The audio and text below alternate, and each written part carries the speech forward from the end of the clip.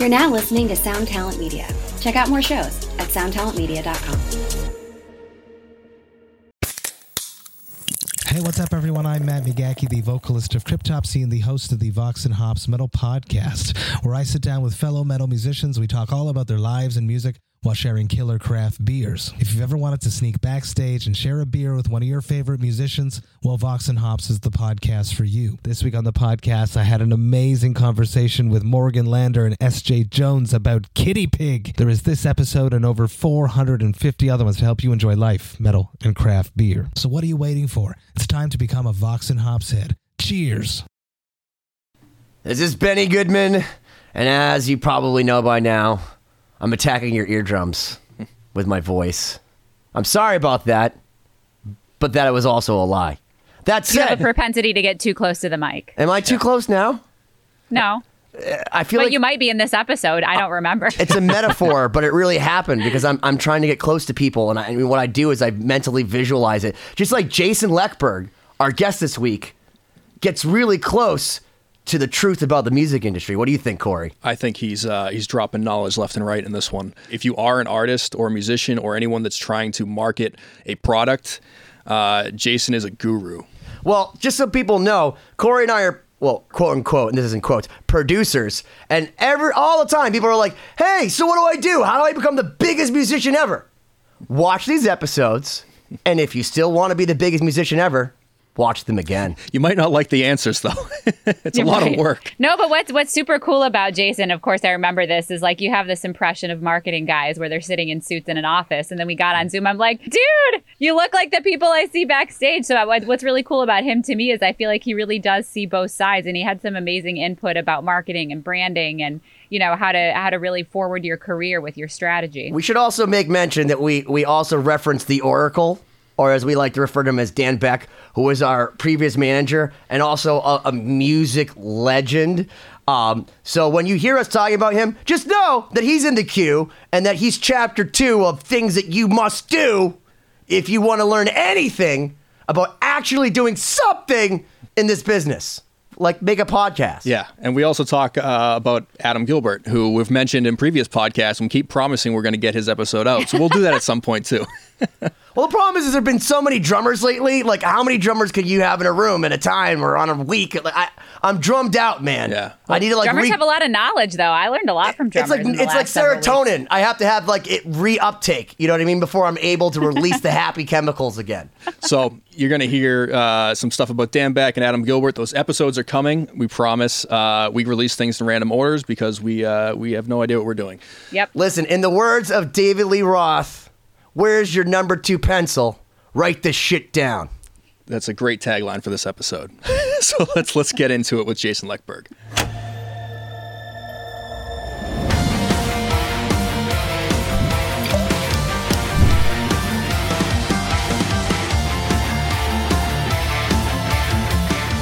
All right, ladies and gentlemen, my name is Benny Goodman, and welcome to another edition of 2020. We have on the dais over here Miss Siobhan Cronin, the illustrious violinist. You're an economic person that knows biology. I mean, and then over here we have Corey Peza, not to be confused with just a bass player. He's more than that. He's a mixing guy. He's a production guy. He can play guitar better than most guitar players. I wouldn't want to call him just a bass player. And then of course, I'm so excited that we have Jason Leckberg, who like I can't even read all the things that he does. I had to make notes. Jason, I'll just start off by saying, is the hardest working dude in the music industry on so many levels. And we'll go into the levels of inception that Jason is there's just such a dichotomy / Venn diagram to what he does as far as, you know, maybe he's getting coffee for Glenn Tipton. And then at the next moment he's singing really angry heavy metal lyrics and having it mixed by the guy that works with Sting. So it's like, I'm confused and I have lots of questions. So with that, why don't we talk to Siobhan? She has something meaningful to say, I'm sure. What do I have to say that's meaningful? I was just about to say that in addition to your resume, you have incredible hair. Like, I didn't actually look up what you look like, and it wasn't intentional. I was like, oh, you know, you like get emails from people and you like think about what they look like maybe. But yeah, you have some of the most amazing hair. What did you think Jason looked like? Thank you. I don't know. I guess I don't even want to go there because it's just going to sound judgy. So we'll move on. Did you think he was a suit? Yeah. Is that what you're expecting? A little bit. But that's really sad because what I was going to say is like whenever someone sounds super like professional and on point, you somehow just don't imagine them possibly looking cool in real life. You know what I mean? Well, like that's really stupid, but like for some reason that tends to be true. Well, it's like thinking that drummers nailed it. don't read. And when Adam Gilbert's like, I like to suggest books to people, it's like, it is unnerving because you don't hear a lot of drummers say, hey man, have you read, Paulo Coelho, The Alchemist? Like that's not ever come out of like John Bonham's mouth, I don't think. I mean, he wasn't alive when that was written, but needless to say, I don't think he would have read it. Well, we're all about breaking the stereotypes here, so. Absolutely. Oh yeah. Yes. I get that a lot though. I get I expected you to be a suit, or I thought you were going to be like all buttoned up, and I'm like, no, I'm sleeved, Yeah, like, sorry. Nice. See, I usually get the opposite. People expect me to have long hair and to be badass, and then this Seacresty dude shows up, and they're like, who is this dude? They're like, you're the guy? I honestly had no idea what to think you would look like based on your personality. There were just like so many options when I first talked to you. So yeah, for anyone that doesn't know, we've been working with Jason with Lost Symphony, lostsymphony.com. Lostsymphony.com. I'm missing my advertisement I know, I'm missing right mine here. too. I'm in like a different place every week. Hang on. Yeah, here we go. Oh my gosh, I'm being shamed again. Pick up chapter 1 right now. There we go. But Jason's been working with us for quite a while, helping us officially. with the... I was going to say, officially, Jason runs Lechberg Enterprises, and he is not only the singer of multiple bands, on the ground level, killing it, literally, with I Kill Ya, and a new band that I'm going to let him talk about, but he has worked at Epic Records. He has... it sounds to me like you got in on the social media thing pretty fucking early on in the game, so, like, you're kind of... I mean, I think one of the things that actually it says on here for me, what does an executive account director do for the marketing company that represents relationships between celebrity and social media? Like, I'm reading these things on your resume and I don't even understand them. Like, I don't even know what it means. It's when my dad tries to explain the stock market to me. I'm just like, did I lose money or do I have to clean dishes? What do you do, Jason? Can you explain to us plebeians? What's a day in the life? Yeah, well, I mean, that specific title, we could talk about that one. That was years ago. That was 2006 or 7, something like that. And that was a company. There was a guy who had a management company. He managed a lot of big bands. And he met a guy who owned a company called Snapvine. And I don't know if you remember that technology back in the MySpace days. But it was a place where there's a little widget on your MySpace page and you could call a phone number and leave a voicemail for an artist or for a celebrity or for anybody. Yeah. And this manager said, you know what? I think this might be a thing. And he put it on Mudvayne, actually Mudvayne's MySpace page, and melted Snapvine's servers. Like their server completely crashed. Sure. And so he said, you know what? I think there's a company here. So he started this company that what we did is we went out and we represented every emerging technology we could find. And then we went to all the bands and said, hey, this new thing, at that time it was called Web 2.0, like this new web thing is the future. Let us represent you. And then we just put the two together and we would do all kinds of different promotions using these crazy different technologies. And I'm everything from the big names now, Twitter, Eventful, Reverb Nation. We were the first agency for all of those. But then we also did one called Anamigo, which was a social media for pets.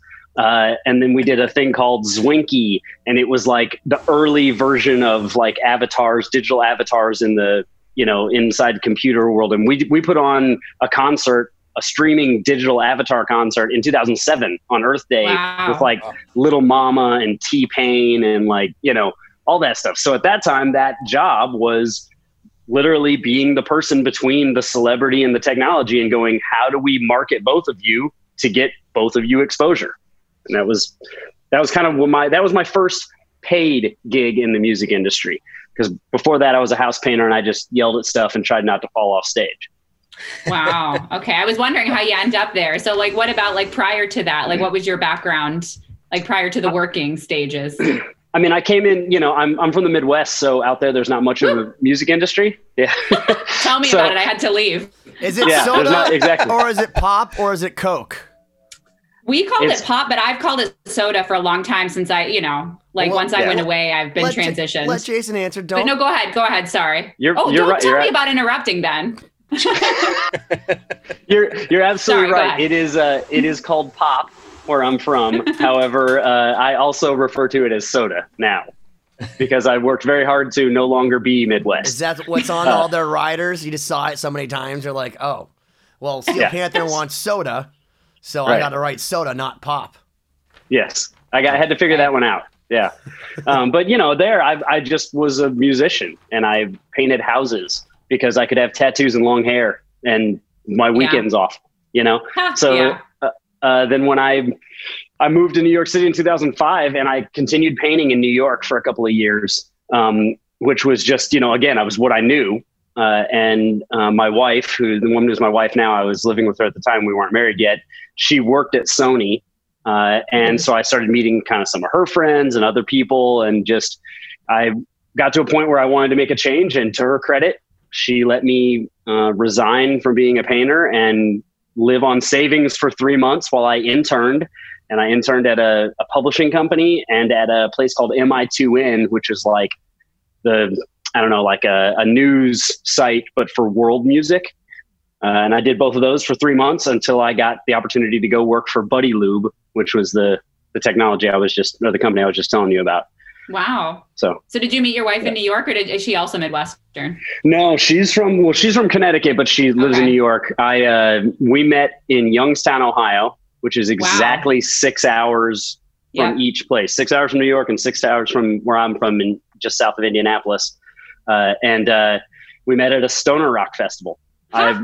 I went out there to meet chicks and hang out and be like badass with my buddies in this stoner rock band. And they were like, you want to go to this festival? And I was like, hell yeah. Cause I thought festival. So I'm thinking like 20,000 people and like girls everywhere. It was like 400 people in a club in Youngstown. Oh yeah. Yeah. We played some of those. Yeah. It was called the Nyabingi. The club's now gone, but a tiny little club. And I think she was one of maybe a dozen women at the whole weekend. And most of them were with other bands.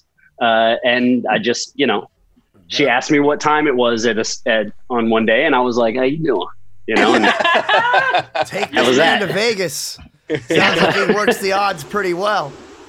Amazing. I got lucky. I did get lucky. Yeah. Wow.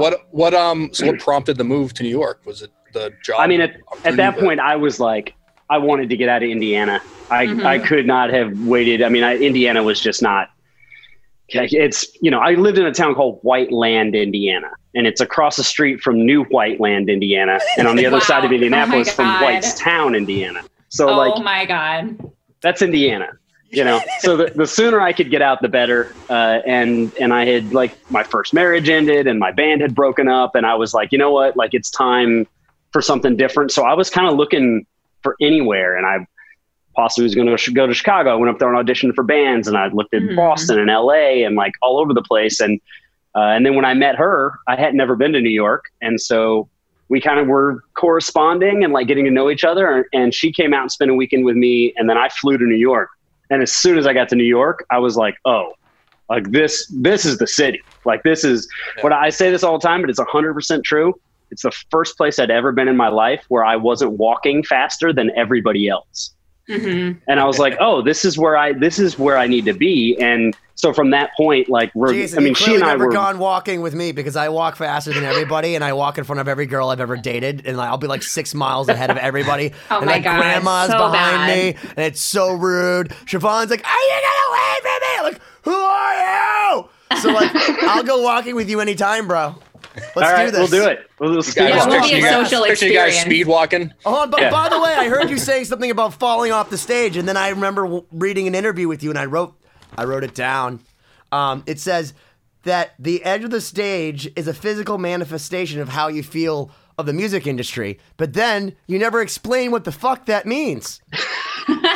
What the hell? What kind of statement is that, Jack Handy? I'm sorry. I don't know. Maybe the host wasn't quite as accomplished as you and didn't follow up in the appropriate manner. I think that's. I thought it was produced by Lechberg Enterprises. What's up with that? No, I'm just kidding. Well, what does that mean? I thought that was a really interesting statement. That is. I like that. But I want to know because what our viewers may not know is that Jason, much like Dan Beck, is an oracle, but from a different time. So where Dan's like a brontosaurus that's in like a different time period, hanging out with like the other, animals before the giant thing, the meteor hits the world. Jason's now like rediscovering he's part of, the transcendence of a singularity of how the world's going to change because he is the future by understanding all of these things. So everything that comes out of your mouth, it's like an epiphany to me because I only know what the brontosaurus has told me.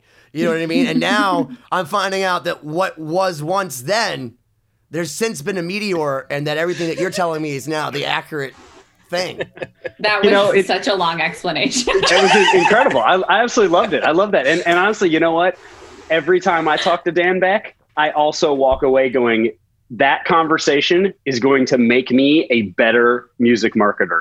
Like that guy. That's awesome. I have met so few people in my career that just have such wisdom and knowledge. Mm-hmm. And such a calm strength to it too. Every time I talk to him, I go, wow, like, why did I never think of that? Because he could be like, at the end of the day, everybody you've ever worked with pays me. That's a good point. He told us the music industry, like everybody in the music industry contributes to his fund. I'm like, everybody's like everybody. I'm like, so everybody. You're like the panhandler holistically for the music industry. So like, he's the Tony Soprano. But he's so creative, though. Like when we interviewed him, that was something that I learned about him because I hadn't, talked to him much like on a personal level. But I was like, wow, this guy is like the perfect fusion of someone that's like executive power with like super creativity. Because a lot of people, it's just one or the other, and so it's probably why he's so successful. Absolutely. Yeah. And empathy. That's the biggest thing for me is that, I did my time, as you said, in Epic. I was at the majors and then I went to 11-7, which is it's basically a major label, but it's a giant independent. And I hated every minute of working in that structure. I loved the bands and I loved what I did, but the environment is so toxic and it's so just like combative and horrible. And I hear him talk about his time when he was there at a time that was even more toxic and more insane than I was. And he has the clarity and the empathy to understand what really mattered and how to talk to the people internal to the company. And that's one of the last conversations he and I had. I took so much away from it. As a stupid person to understand what you're saying.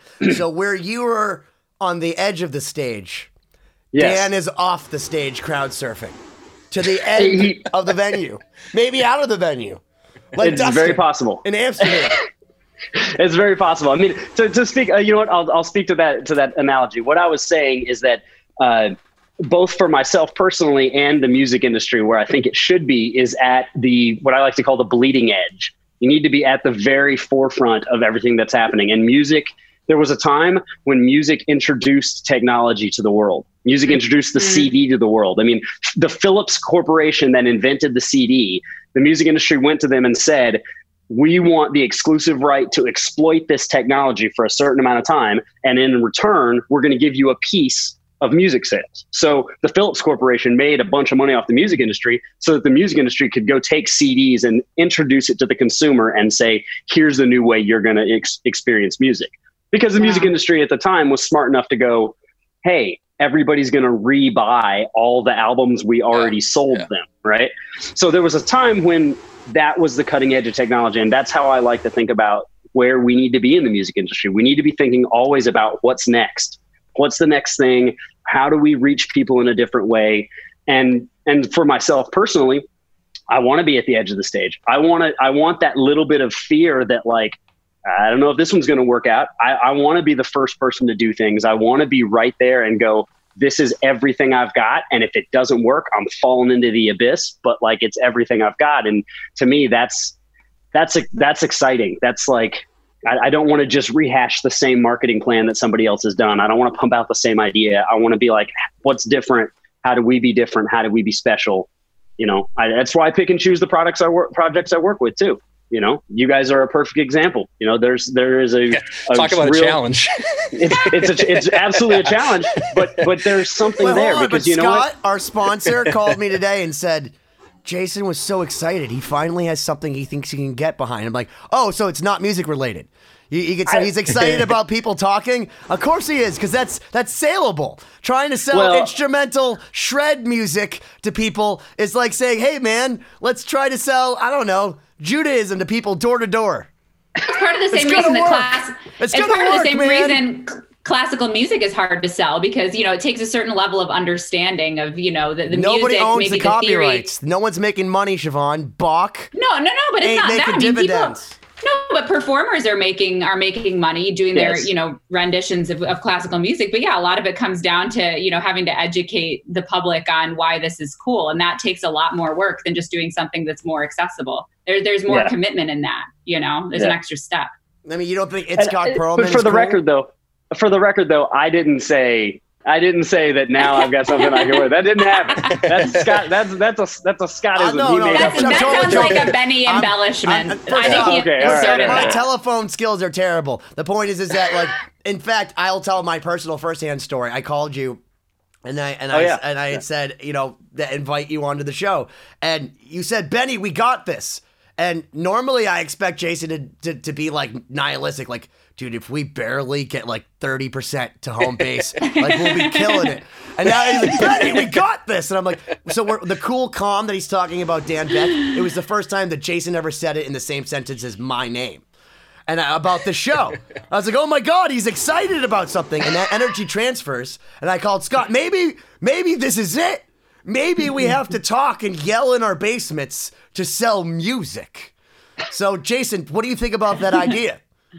I think that that the thing that is the most compelling and the most exciting about what we consider kind of the great and the legacy artists that have happened in the music industry is that they are personalities. You hear people talk about the fact that the layman says they have it. We don't know what it is, right? But someone with it can sell, they can sell a ketchup popsicle to a woman wearing white gloves in the summer. Like, doesn't matter. So if you've got this new medium and you have the ability to go out and talk to people in a different way, let's do it. That's the same reason Michael Jackson could sell Pepsi and different people could sell other things. When you are that personality and you have that character, if there's a way to express it differently and a way to brave new ground with it, let's go do it. That's marketing. I watched. He burned for Pepsi, man. And a giant conflagration, which is a song on chapter 2. LostSymphony.com. Conflagration. But I'm just telling you, all of that went up in flames for Pepsi. So if anything, if you have empathy, which is what we like about Dan Beck, you should go buy Pepsi just to remember Michael Jackson. No, but to go back what you just said, I actually just saw this great little mini docuseries on Netflix about Garth Brooks. I can't remember what the name of it is, but it's really good. And that's really what it's all about, is like, why is he such a sensation? And so much of it really just comes down to that it factor. It's like he had people that were willing, like in his hometown, to give him money to support him going to Nashville. And people wanted him to be successful. And it was because of him. I mean, obviously great musician, but there was something that was like that fire, that had nothing to do with music. Can I defer to the professional here? So here's what I think it is. So while there's everybody else doing EDM and doing pop music and metal over there, on an island out that way with a bunch of tequila and rum and just fur jackets and all that, there's all the country people making fucking money. It's called Nashville. All those people are just destroying everything. Nashville's not an island, though. I know, I'm just making that up. The point is that it's like an island, and it's like a heaven. It's like Cloud 9, because country, to my knowledge, listen, I thought bands were big, and then you go to Country Fest every year, and they have, whether it's Garth Brooks or whatever. I can't even think of country people that are at those places, but great guitar players, Keith Urban or someone. And you're like, you're happy if you have 200 people to see your metal band. And it's like, if you don't have 75,000 people capacity at the Country Fest, doesn't even matter who's playing. If they're not singing Wagon Wheel, that's a whole different world, dude. It's because it's country. No, it's because, but think about it. Content-wise, it is the most accessible subject matter for most Americans. Talking about pop. Home on, it's pop, it's but pop even just with lyrics. a southern drawl. But lyrically, everyone empathizes with what people hate or are upset about. And what's country music about? It's about losing your farm. It's about losing your dog. but we've emulated it to pop, right? So it's now about losing your boyfriend if you're Taylor Swift. Thank you, Max Martin, the guy living in Sweden that knows all about country music. I'm just kidding. That's what people relate to. Yeah. But you know what? My personal opinion is that everything in the upper money echelon of every genre is just pop. Five Finger Death Punch, you can take those songs and play them country. That it doesn't matter what it is. Those 100%. Pick whatever rapper that you want. Assign that. I mean, it's all just really actually pop. And it happens to be that country is very relatable to middle America. They feel very comfortable with it. They like it. And the big reason country music has so much more money too is because the genre and its listeners are still, I want to say this nicely. They still like older technology. Let's say that. So they're still buying They're CDs.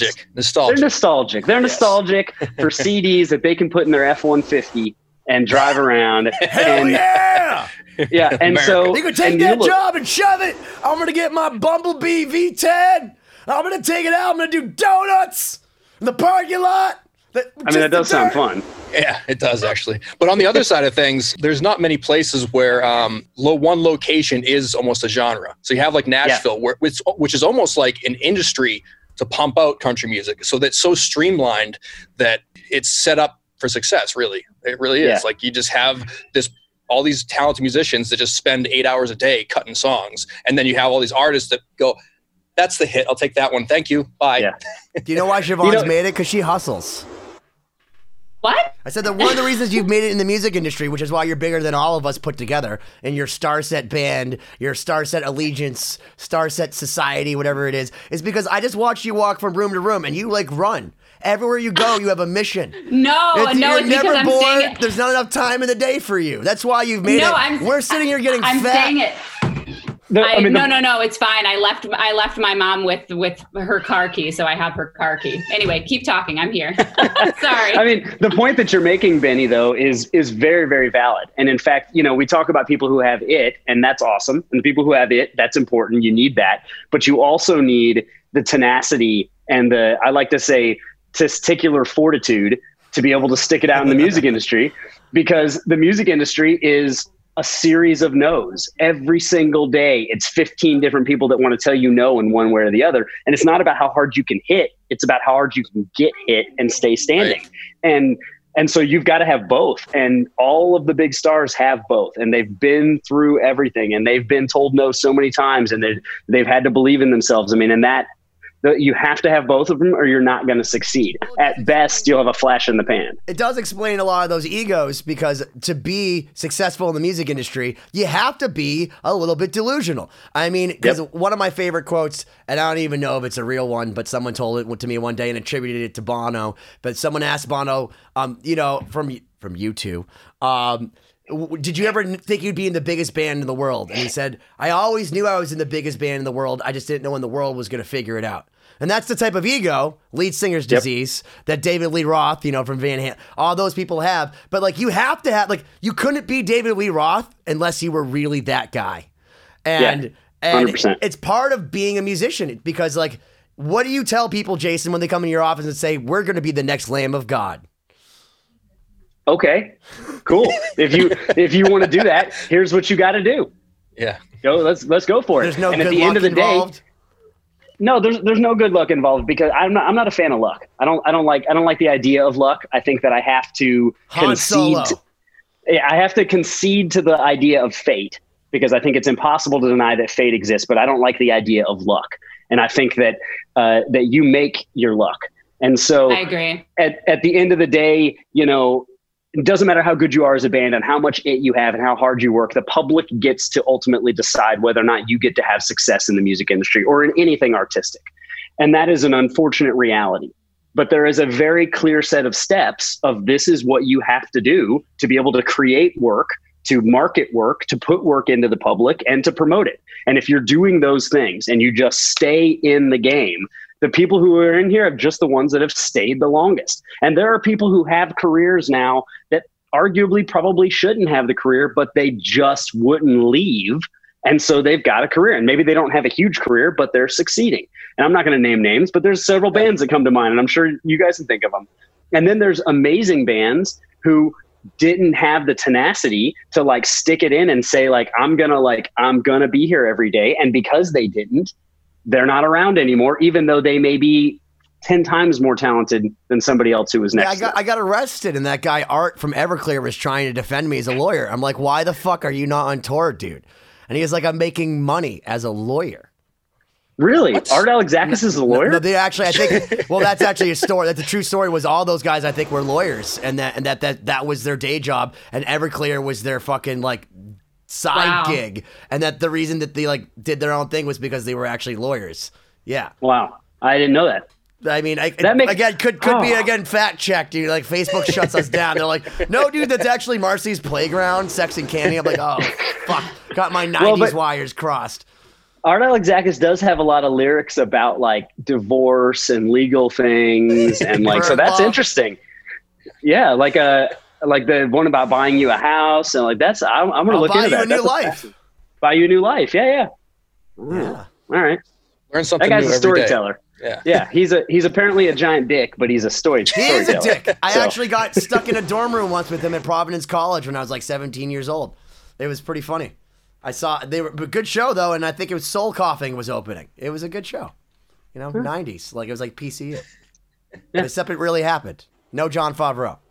So you kind of Nobody got that. It's probably not even on Netflix. I've seen PCU. I think I have it on DVD somewhere. You have to see PCU. If you haven't seen PCU, Spinal Tap, and Airheads, you're fired. But like most people, they're like PCU. You're like, dude, it has like Farley in it. It has David Spade in it. It has there's so many good people in that movie. But and Steve Vai even wrote the soundtrack for it. The guitar player who did Bill and Ted's Excellent Adventure actually added guitar to that movie. So when they throw the meat out the window, and it's Jeremy Piven, the guy from what's that show? He plays Entourage. Yeah. He's Jeremy Piven. But the funny part is he has more hair now than he does in that movie. This is Jeremy Piven pre Ben Stiller days. This is like when he was in Something About Mary, when he had bad teeth and like hair plugs, and he was kind of fat. Like that's PCU. And now you see Jeremy Piven, and he's like all jacked with perfect hair. It's funny. It's a good movie. I love the fact that your reference for Steve Vai is the guy who wrote the Bill and Ted Excellent Adventure. That's Steve Vai. That's what Steve Vai's done. Yeah. Ben Cort's like, dude, I played Beethoven. Fuck you. Steve Vai hasn't done anything else in his career. No, never. That's it. No, he's done nothing else. Fuck Crossroads. A little while back, Ben brought up the what would you say if a band wanted to be Lamb of God? And I guess what would be, in a broad sense, your general advice to maybe a band that's never thought about marketing or only thinks about posting on social media as their marketing? What would a maybe newer band? What would be the first steps to get them on the path to that next level? I think the first thing that you have to have is you have to have an understanding of what your brand is. What is your brand? Because you can't market anything. You can't post on social media. You can't have any kind of a consistent, marketing strategy whatsoever if you don't know what your brand is. What does it look like? Coca-Cola has a brand guide that tells you the Pantone numbers of the color that you can use when you're talking about Coca-Cola. They have a thing that shows how far every other word has to be from the Coca-Cola logo if it's being placed or printed anywhere. Like, get that granular. Write your brand statement. What are your colors? What is your band about? What are you saying that's different? What is your messaging? And then create a cohesive thing with that in mind. Everything that you're putting out there needs to be following that. Literally sounds like my inner monologue when I'm having an anxiety attack. This is why you should hire Jason, because Jason will do all this worrying for you and then tell you what you're doing wrong, which he was happy to do. Trust me. And you want to know what? He's always right. He's another one like Marty Friedman. At the end of the day, Jason will be like, okay, guys, you could do that. I mean, I've told you what I think, but you didn't hire me for what I think. And he's funny always right. Musicians do really get overwhelmed with ideas like that. Like we just spent 6 months in the studio. We got this great record and everything. And like, all right, so what's your brand? You're like, stop. Yeah. Like that's scary. We're gonna be the next Pantera. They haven't been around since 2004. Oh.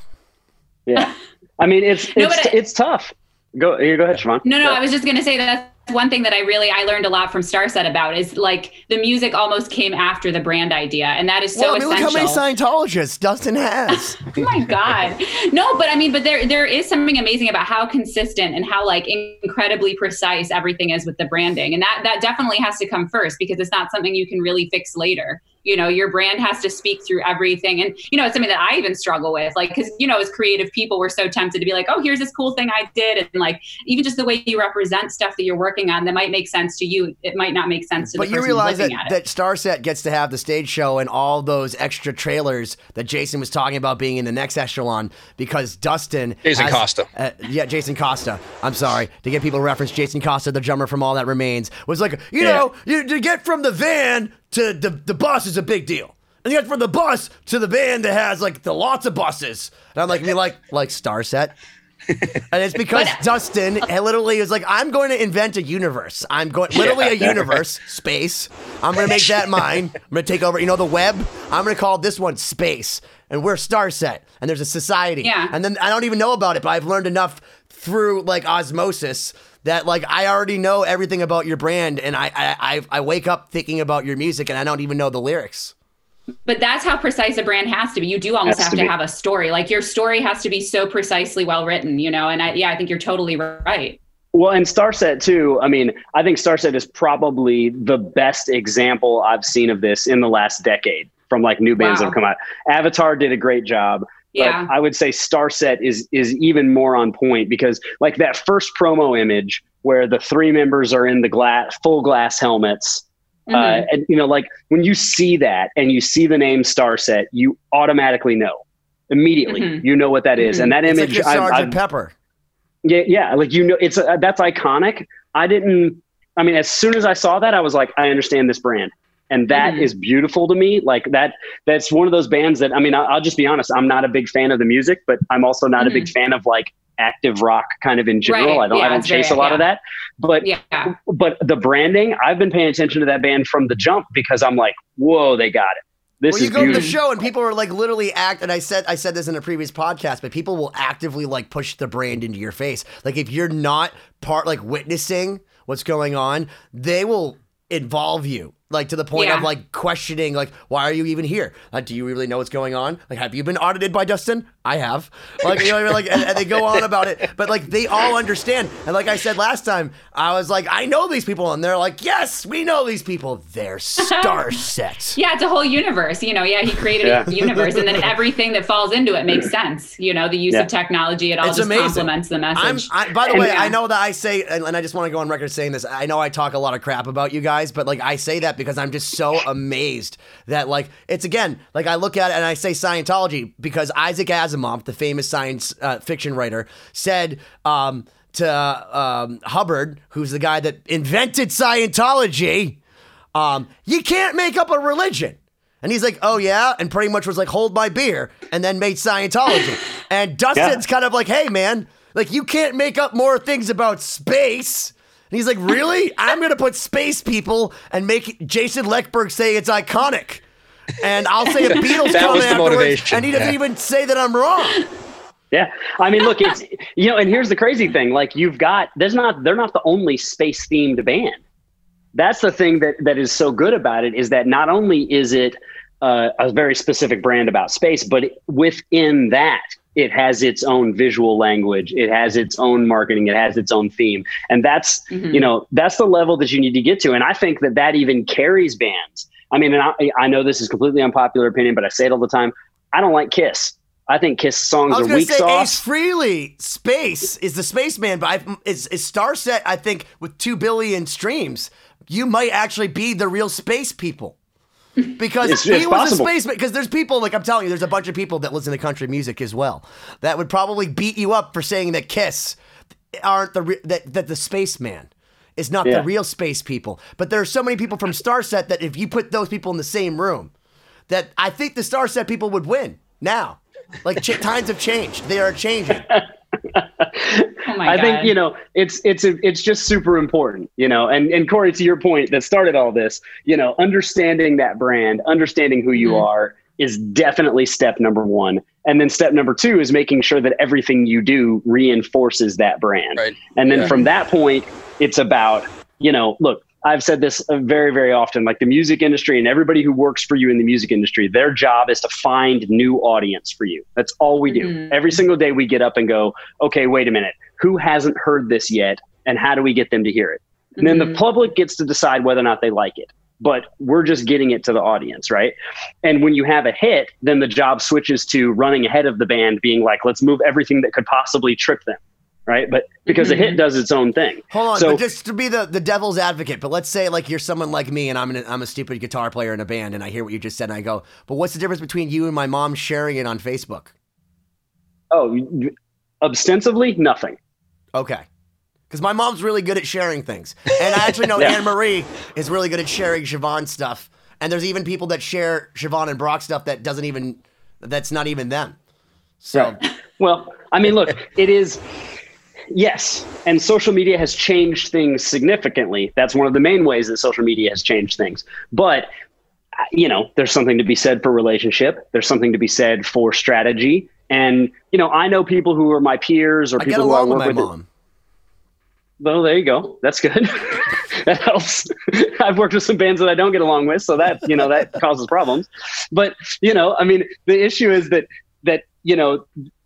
I'm not scared of any of the tactics being out there because they're already out there.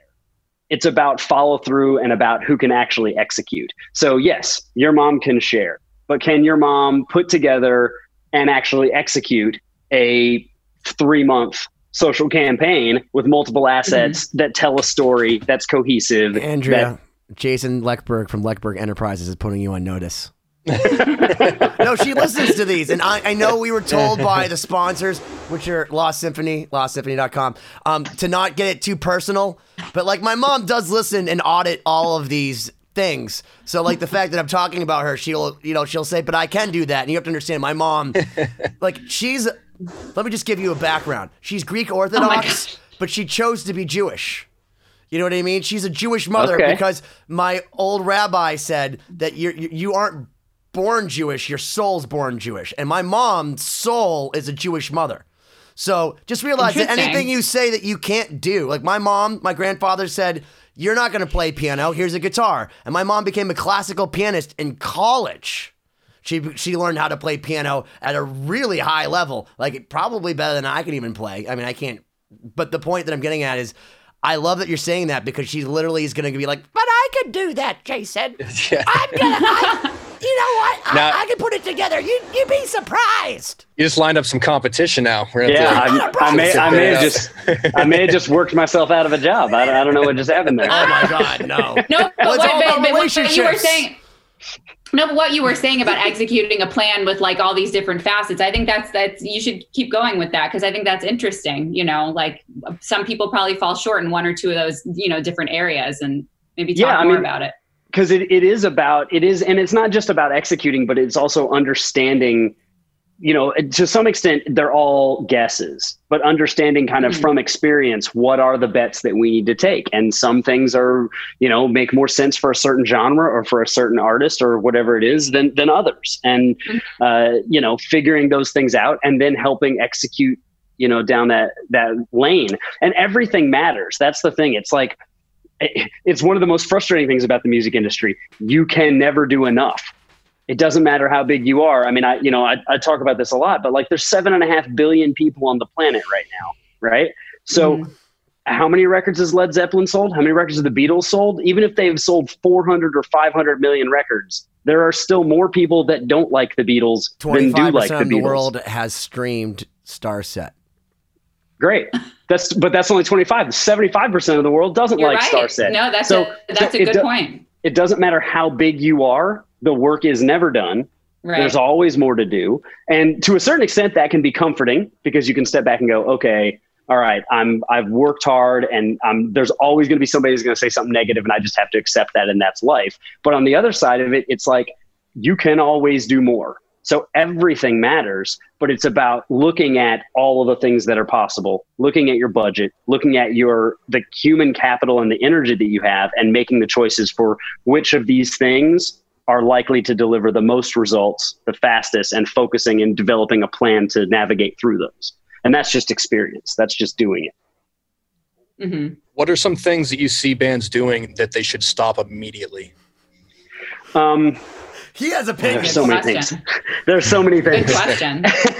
I will say this. All right, so one of my big pet peeves, and this is probably because as a musician myself, I have experienced this one a lot, but like, if you understand, I'll say this as a general and then I'll dive into it. One of the biggest things that goes across everything is know your lane. Know your lane. Know what lane you are in and who you're talking to and what lane they're in. Understand that. Mm-hmm. It's just pivotal.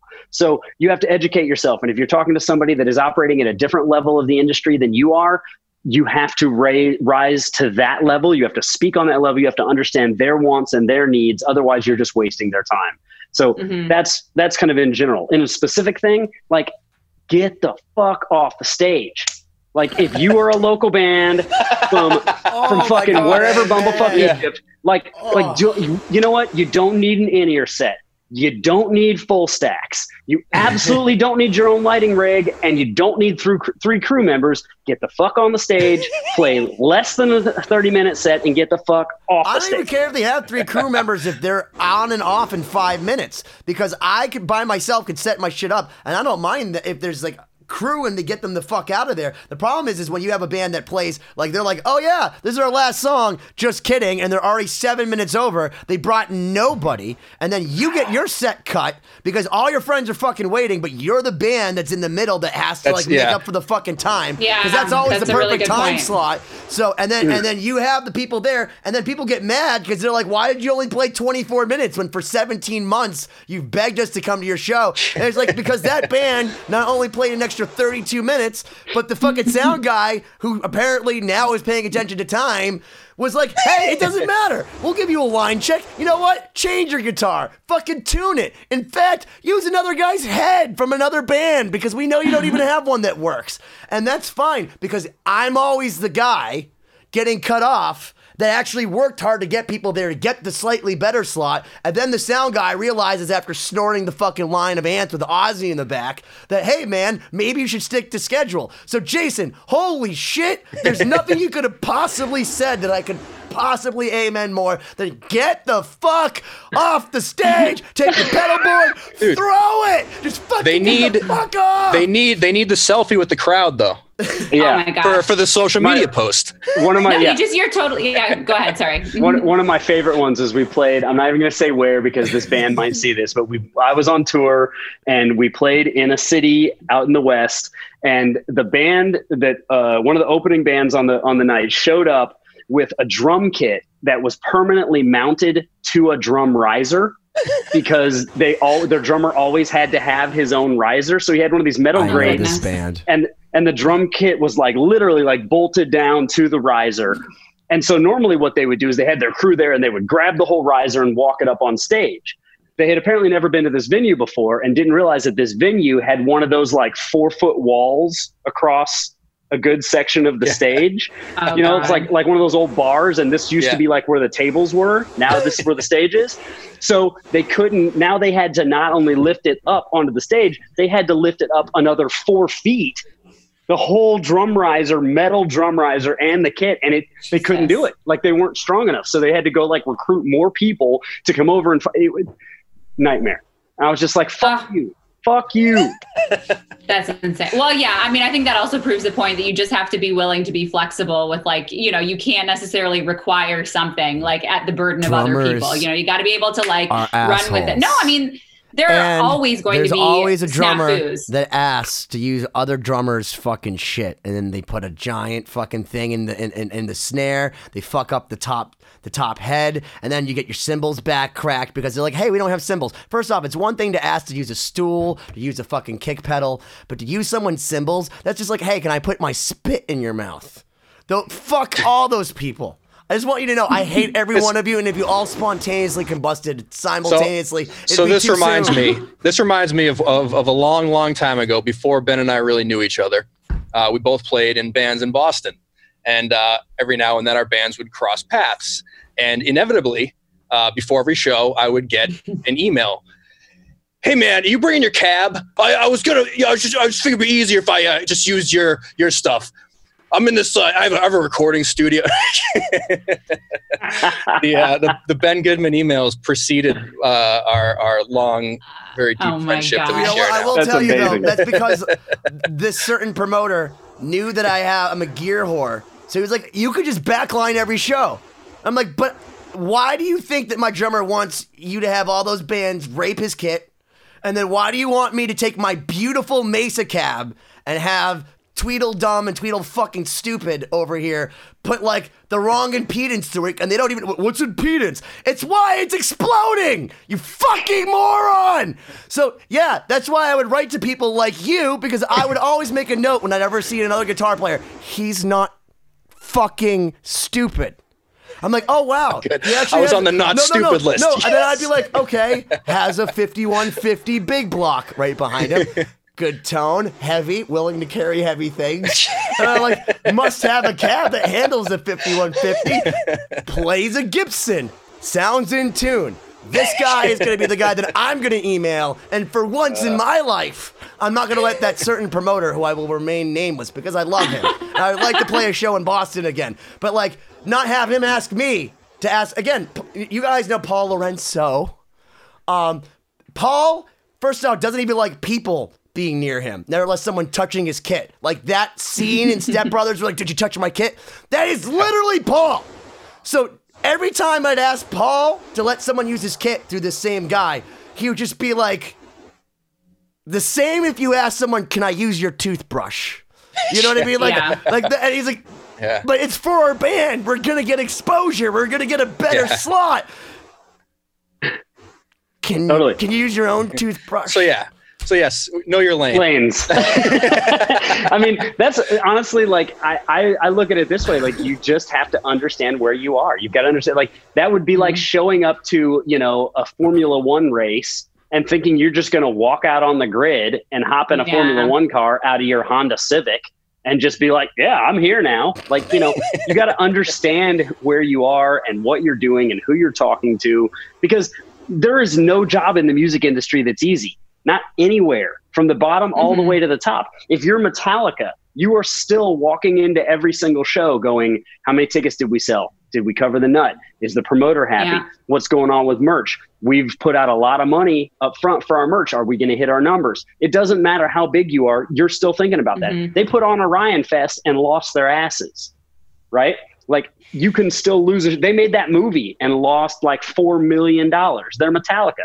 Right. So yeah, but now they're making $8 million a night, and the only person making more money than them is Ed Sheeran. So it's like, you know what? Like, it's like me saying, hey, I lost 17 cents on Galaga in 1981, and like, that's how it's like for Metallica to not make $4 million. I feel. But it's a bigger thing than that, because yes, maybe they're making $8 million a night, right? But when they're making that $8 million a night, they're going to a promoter and saying, if you want us to play, we want $8 million. And if that promoter only brings in $7 million that night, that promoter is then no longer going to book them and give them $8 million. And that promoter is going to call every other promoter and go, hey, I'm bankrupt now. I'm $1 million upside down. So there is consistently stress. It never stops. So there's the biggest rock star is still stressed about what's going on with them. So if you're talking to somebody who's higher up the chain, if you're talking to somebody else who's another part of the industry, understand what their stress is. Learn what they need to do their job. And if you can make their job easier, you're going to get what you need. But you can't just walk up to them and talk about like what you need. Talk about like, oh, give me a record deal. Fuck your record deal. The subtext of my comment originally saying, what do you say to somebody that says they want to be a Lamb of God, which is, to me, really the point that I was getting at is that this isn't easy. You don't do this for fun. Yeah. There's nothing about this that isn't anxiety ridden. The whole reason you write good songs and stuff like you do, I'm sure, Jason, is the same why we do, is because we have an inner conflict and we need a way to get it out. And we yell at people or we play guitar or violin, and people that get into it because they want to get chicks and because they want to like be famous and they want to be like Ed Sheeran or Taylor Swift. that's what I'm expecting when people say they want to be the Lamb of God, because people are delusional in the sense, there's one way of being delusional like Bono, in that you work for it really hard, but you also think that you're the best person ever and that people will figure it out sometimes. It's another thing to walk in and say, hey, we're owed this because we showed up with black leather pants. And that's the thing I'm trying to differentiate to people is there's nothing about music that's easy. We said on with David Abraziz, even when Pearl Jam sold 1 million records in a week, they were only paying themselves $400 a month each, and this is the reality. Level, I was going to say that level of humility and like self-awareness is so important. And if there's one thing I have to say about like my experience, which is why perhaps I have been, let's say, lucky because I've ended up in all these situations. Not having your own bus? Is that I have maintained that level of humility, and I don't treat a gig that's paying me $5,000 different from one that's paying me $100, because I understand that people are all coming from different areas, and of course, there's some things I've done for free. I was going to say, really you've stuck around us for. I was going to say, I didn't pay you when you first came down. You actually flew yourself down here. I was like Tom Sawyer you should paint this fence, Huck. No, but the point is people know that they can rely on my level of professionalism, that I'm going to respect their project and what they're doing, and that I'm going to do my absolute best job regardless of what they're offering me. And then when you maintain that reputation, that's something that spreads really fast. If someone says, well, you know what? If you don't want to have to worry about your violinist, hire Siobhan, because they know that I'm going to do my homework. I'm not going to ask questions from people that are too busy dealing with stuff. Dustin deals with this all the time. People will try and get in his face about something that's like down here when he's operating up here, and there's all these other people in between they need to talk to first. And that pisses someone off because, he's trying to maintain the big picture of stuff and then gets bogged down by little things. And I'm sure that he knows with me, it's like, I'm not going to bother asking him about something that I can figure out myself first, or go through the whole process first. The troglodytes should never mix with the lords. It's just feudalism. I will say this, though, that the other thing about that, too, is that it is astonishing how, and I'm going to use this word easy. Easy may not be the right word, but how quickly it is possible to move through the ranks, especially on the business side of the music industry. Because if you are competent and you work hard and you're willing to work hard, does not take that long to work your way. Look, I'm example of it. I was a house painter, and a year and a half later, I worked at Epic Records. And that is just by the because way, that's such an unbelievable story. And I really, every one of the episodes that we have someone tell a story like that, like Adam Gilbert from Starsight was telling us how he worked really hard in high school and put himself and worked on drums and read books, and hearing you say, look, man, I painted houses, but you know what? First off, I had someone that believed in me enough to say, you know what, let's put some money in the kitty, but I believe in you. And you know what, look, you're here right now. You've worked, like the list of people that you've worked with is astonishing, and you should be proud of yourself. And you are an example, and this is why I said this, of one of the hardest working people in the music industry, and probably why you're anxious all the time, just like me. That's true. And I thank you. I really appreciate that, but it's something that you got to keep in mind, because as you're saying, that you go do that free gig, or you go do that $100 gig, you don't know who else is also doing a free gig or a $100 gig right there. And that PA might Garth actually Brooks did a free be gig in the park, and that's why, because he did the free gig in the park. Remember that? It was the biggest gig ever. And then he was trying to make it the biggest selling album. He made like 17 covers because he's a fucking genius, and it's country. Just going back to the Garth Brooks thing. Country, yeah. But the point I'm trying to make, though, is that like it's important to always be, as you're saying, Siobhan, professional and things like that, because the person you're talking to today that you think is nobody, you may walk into a room 2 weeks from now, and all of a sudden they're the person that decides your fate because of where they are and how the industry works. And it's just so important. Know your lane. Know what you're doing. Always be professional. And it's a small industry. It really is. Well, one of the credos we've always said on the show is that it's the same people on the way up as it is on the way down. And 100%. One of the first things that Scott Benson, again, our sponsor at the label for Lost Symphony, said to me is never burn bridges. So I was like, I'll invite him onto my show. Yeah. I see what you did there. That's funny. I see what you did there. That's funny. Oh man, no, but so true. 2020. I got 2020. No, but going back to reference Garth Brooks again, not that that's the theme of the show, but one thing that I remember from that documentary was he was talking about, I think it was the second time he tried going to Nashville, and he went with his manager across to all the different labels, and they basically all said, no, we're not interested. And he was playing like this regular gig at one of these places where the labels would go scout. And so a lot of people, I guess, had showed up to see this other artist. He was there super early. He was like ready to play whenever. This one artist was late. They said, hey, Garth, do you want to go on? All these label execs that just turned him down were there to see this other artist. He got up and played, and they all came back. They're like, maybe we made the wrong choice. Right. Do you want to know a fact about Corey? Corey's biggest, most heard thing that he's ever done on the bass is Garth Brooks. No, well, technically, I guess. Millions of views. A cover of Garth Brooks. Well, but I'm saying, yeah, Corey. I didn't even know about that. Corey and I. Ben and I worked on the All That Remains cover at the studio with Ollie. And I am uncredited bass player. And I am the uncredited pianist and arranger. Like, when we got that song, to give you guys an idea, it sounded like Howard Benson said, and quote unquote, and I'll say it because I'm sure he'll tell you the same thing. It sounded like a bar band covering The Thunder Rolls, and it did. It didn't have a solo in it. It had like I'm like, first off, how do you have a fucking All That Remains song and you're covering without Ollie doing a solo? And it was just like really muted. So Corey and I kicked our ass to put it together, and we thought it was awesome. And what we sent off to him, we thought was amazing. And it got changed a little bit. With the chick being added and some other things. They chopped it up. As people do. They were struggling. But our biggest success ever. We don't get. I had to change it on Wikipedia myself because it said Howard Benson did it. But thank God we get it on video. Otherwise, no one but our biggest success, Siobhan, was playing country, namely Garth Brooks. Wow. But I guess what my point of the story was that you're right. Like, luck doesn't necessarily exist in the way that people ascribe it to, others. They think you're lucky, but a lot of it is that person was there and they were ready and they like showed up hours before, and they just knew when their time was to step in, so it's about stepping up and being there, He's done that his whole career. I mean, because if you remember, he was, the biggest country star on the planet next to maybe Travis Tritt in the 90s. Mm-hmm. And then he did that Chris Gaines record that nobody talks about, that rock and roll record that didn't exist, right? Right, so that happens. He's in this situation where like his fans don't know what's going on. He's this big pop country star. There's people that are like, that's not real country, whatever it is. And then either he or his manager, I don't know who it is, but one of them decided that he was going to do SNL.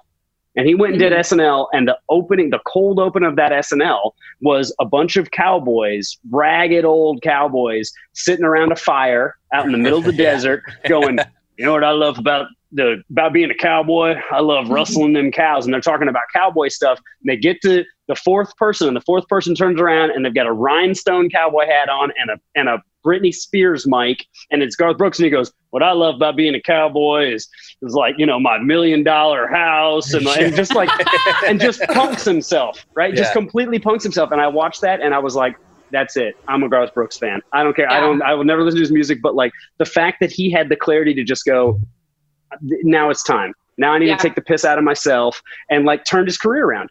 I think if he hadn't done something like that and hadn't just been humble and been like, here I am. Yep, I'm a rhinestone cowboy, I don't think he would be where he is today. Absolutely. Yeah. We're coming up on it, guys. This is the end of the Well, first off, I want to say thank you to Jason because oh my God, so much value. Everything you said is gold. Well, and I want to say thanks to Scott for paying Jason so he can share all this information. Well, we always say thanks, Scott. Because it's really important for people to know that like we really met Jason because he comes in and he fixes bands. He knows because when you're in a band, like one of the hardest things beyond like, I don't know, writing a song and making it good, is actually knowing what the fuck to do when you have it. And really, Paul Geary, who was a good friend, we've talked about him a bunch. We called him. We're like, well, what do we do now? And he's like, well, you should call Jason. Like he was the wolf in Pulp Fiction. Like, well, I got a guy. And then like Jason showed up like 23.4 seconds later, and it was like, here are all the problems you have. And it was like 75 pages. And we were overwhelmed. We were literally overwhelmed. And it's been now quite some time. You guys already released this? And listen, all the things that Jason has said over these months, he's been right about everything. But like, talk about anxiety. We have been the number one anxiety attack for this guy. So I'm so glad that you were able to come on and share a lot of your just sage-like knowledge with us, because we only had the Brontosaurus before. And I call him the Brontosaurus because he's from another time. He really is like a fucking oracle. But you are just again, in the Venn diagram of things, there is the old way, the Tony Soprano, and you're like the Al Pacino moving up in Carlito's way, saying, I'm going to be somebody. And I appreciate that about you, Casey. I hope someday I am somebody. Thank you. Just don't befriend Sean Penn. So humble. All right. I promise I won't. Stick around for another one? I'll do it. It'd be great. All right. Well, the rest of you guys just got fucking 2020. We'll see you later. 2020-d.com. Bye.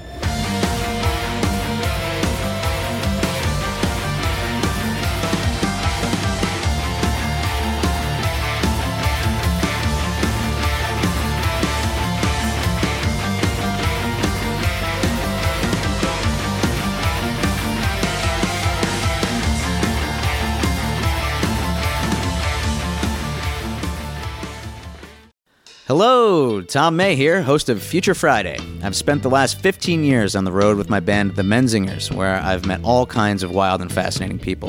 So I started a podcast. On Future Friday, I talk to fellow musicians about the moments that made them, their passions outside of music, and the curiosities that tie us all together. I've also talked to the likes of UFO researchers, magicians, soldiers, and documentary filmmakers, and I'm constantly searching for folks that can shape and change our view of the world. You can check out Future Friday wherever you like.